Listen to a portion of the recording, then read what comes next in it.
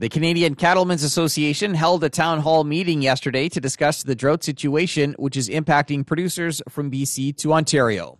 During the session, which is now available on the CCA's YouTube channel, Brady Stanicki, the CCA's Manager of Policy and Programs, outlined the CCA's and Provincial Cattle Association's requests for the federal and provincial governments to implement immediate drought and wildlife relief measures. The first request is to enact temporary but immediate measures on crop insurance programming to support the timely designation of crops into livestock feed.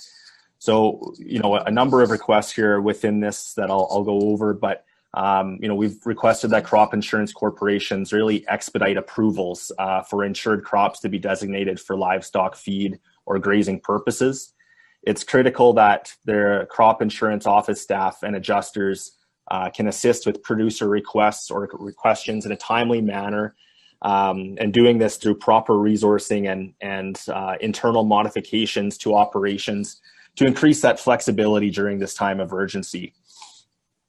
We're also requesting under crop insurance that there be some incentives or preferential treatment to be announced so that it helps allow crops to be grazed or converted into feed without penalty.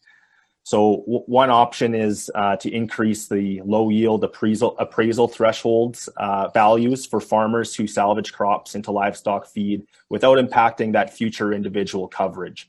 So this was actually a measure announced in Saskatchewan last week, and we'd like to see this widely implemented across the drought-stricken provinces immediately. Some other incentives on crop insurance that we'd like to see is excluding or lowering the weighted average of the current crop year yields from a producer's long-term individual yield calculation or individual production index calculation if their crop is used for feed or grazing. We think that would be an incentive to really help more crop go into feed production. And another option would be looking at some sort of premium rebate or discount on next year's crop insurance premiums for producers who are designating crops into livestock feed.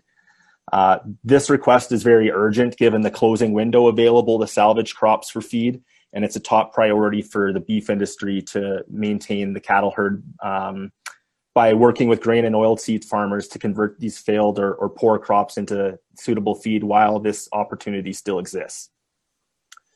The next request that we've made is focused on water. We're urging governments to dedicate additional resources to support quality water access and infrastructure. The lack of access to quality water is increasingly becoming an animal health and welfare concern for beef producers. There are many regions across the country that have dugouts that have dried out, existing water supply that may contain concentrated salts or toxic substances that could put cattle health at risk. We recognize that there's been some provincially administered cost-shared programming that is currently available to support producers with water management, such as the Ag Action Program in Manitoba that recently reopened, or Saskatchewan's announcement to enhance the Farm and Ranch Water Infrastructure Program.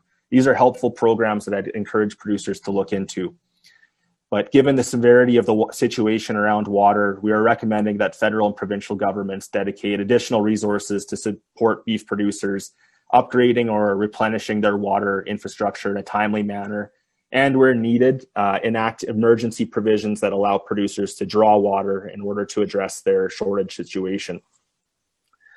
The next request that we've made is that federal and provincial governments immediately initiate drought relief programming under agri-recovery to assist with extraordinary costs related to feed and water shortages and impacts of wildfires to help maintain the national cattle herd.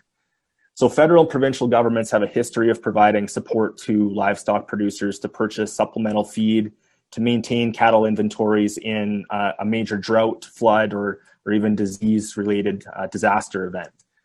So some of the support programs in the past have focused on a feed need design, which would provide direct support to partially cover extraordinary costs of feeding animals on a per animal per day basis. And in our view, this is a preferable program design compared to a transportation subsidy design. as our experience has shown that these subsidies can regularly be capitalized by the transport sector with higher freight costs. So we have recommended a feed need per animal per day assistance design to help support producers, as it will provide more options and flexibility that helps make useful management decisions when procuring those alternative feed sources to maintain the cattle herd. As mentioned earlier, support for extraordinary costs when it comes to water must also be considered in the agri-recovery program design. And on wildfires, particularly in BC, which will be discussed just shortly after in the meeting, we are requesting that an initiative along the lines of the 2017 BC Wildfire Agri-Recovery Program be implemented, along with immediately declaring that BC wildfires be eligible for disaster financial assistance. The last request I'll touch on is the livestock tax deferral provision. We've requested that the federal government immediately implement the livestock tax deferral provision for the entire prairie provinces and parts of Ontario and BC that have been impacted by drought conditions. So we do know that Agriculture Canada and the Department of Finance are working on getting this rolled out quickly as we speak here today.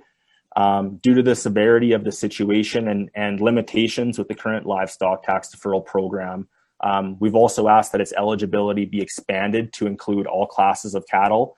So, for example, the deferral could be used on replacement heifers, for example, and that it span over more than 1 year to allow more flexibility in producers' restocking decisions.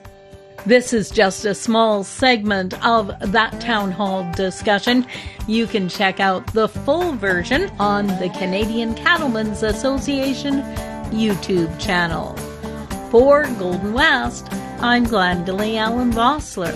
That's it for the Prairie Ag Wire for today. If you have any questions or opinions to share, send them to us by email, thefarmdesk@goldenwest.ca. I'm Corey Knuth. Thanks for listening and have a great afternoon. The Prairie Ag Wire will return tomorrow on the Golden West Farm Network.